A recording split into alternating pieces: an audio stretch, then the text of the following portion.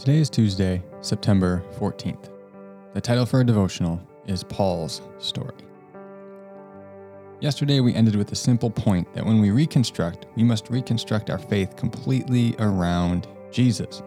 He alone is the way to God. He alone is the truth and the life.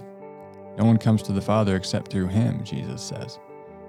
Throughout this campaign, we will look at stories from the Gospels of how people reconstructed their faith around Jesus. No one story, however, is more illustrative than that of the Apostle Paul, formerly known as Saul.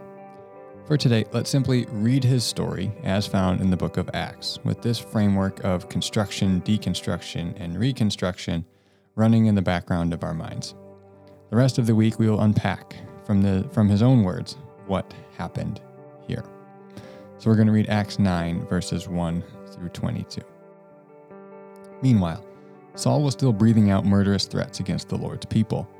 He went to the high priest and asked him for letters to the synagogues in Damascus, so that if he found any there who belonged to the way, whether men or women, he might take them as prisoners to Jerusalem. As he neared Damascus on his journey, suddenly a light from heaven flashed around him. He fell to the ground and heard a voice say to him, "Saul, Saul, why do you persecute me?" "Who are you, Lord?" Saul asked. "I am Jesus, whom you are persecuting," he replied. "Now get up and go into the city, and you will be told what you must do." The men traveling with Saul stood there speechless.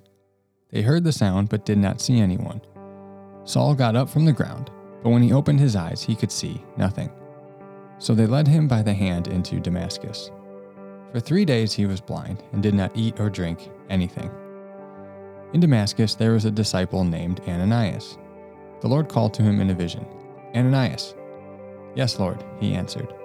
The Lord told him, "Go to the house of Judas on Straight Street and ask for a man from Tarsus named Saul, for he is praying. In a vision he has seen a man named Ananias come and place his hands on him to restore his sight." "Lord," Ananias answered, "I have heard many reports about this man and all the harm he has done to your holy people in Jerusalem. And he has come here with authority from the chief priests to arrest all who call on your name." But the Lord said to Ananias, "Go. This man is my chosen instrument to proclaim my name to the Gentiles and their kings and to the people of Israel. I will show him how much he must suffer for my name." Then Ananias went to the house and entered it. Placing his hands on Saul, he said, "Brother Saul, the Lord Jesus, who appeared to you on the road as you were coming here, has sent me, so that you may see again and be filled with the Holy Spirit." Immediately something like scales fell from Saul's eyes, and he could see again. He got up and was baptized, and after taking some food, he regained his strength. Saul spent several days with the disciples in Damascus. At once he began to preach in the synagogues that Jesus is the Son of God. All those who heard him were astonished and asked, "Isn't this the man who raised havoc in Jerusalem among those who call on his name? And hasn't he come here to take them as prisoners to the chief priests?" Yet Saul grew more and more powerful and baffled the Jews living in Damascus by proving that Jesus is the Messiah. Elsewhere, in Galatians 1:15-17, we read that the Apostle Paul, he tells us that after this experience in Damascus, he went out to Arabia and then returned to Damascus. He then went to Jerusalem to meet with Peter and James. He doesn't indicate how long he was in Arabia specifically, but between Arabia and Damascus, he spent 3 years to meet with God and search the scriptures.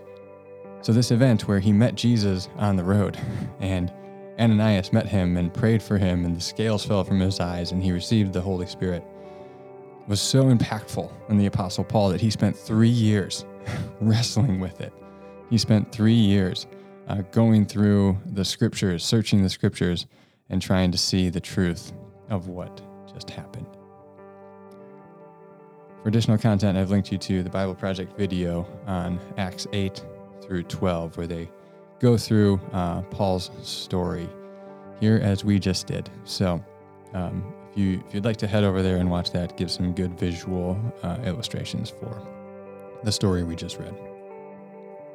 For reflection time today, simply imagine yourself in the story of Paul. I find this so helpful when I'm reading scripture to put myself in the place of some of these characters. So here, put yourself in the place of Paul. Imagine thinking that you are serving God, that you are doing your religious duties by imprisoning these heretics, members of the way, this Jesus community. Then you meet the leader of the movement, the guy who, by the way, you think is actually dead, on the road to Damascus. Imagine the realization that everything you have built your life around, truth, your career, your theology, your community, everything is incomplete at best and completely wrong at worst. When then you're blind, and a guy, by the way, who you came to arrest, comes and prays for you to receive your sight back. And you do. You receive your sight when he prays for you and you're filled with the Holy Spirit. You're so shook up by this that you spend 3 years figuring out what just happened. And then you return to the city of Damascus and preach the truth that you have now come to believe. As best you can, just imagine what that must have been like for Paul.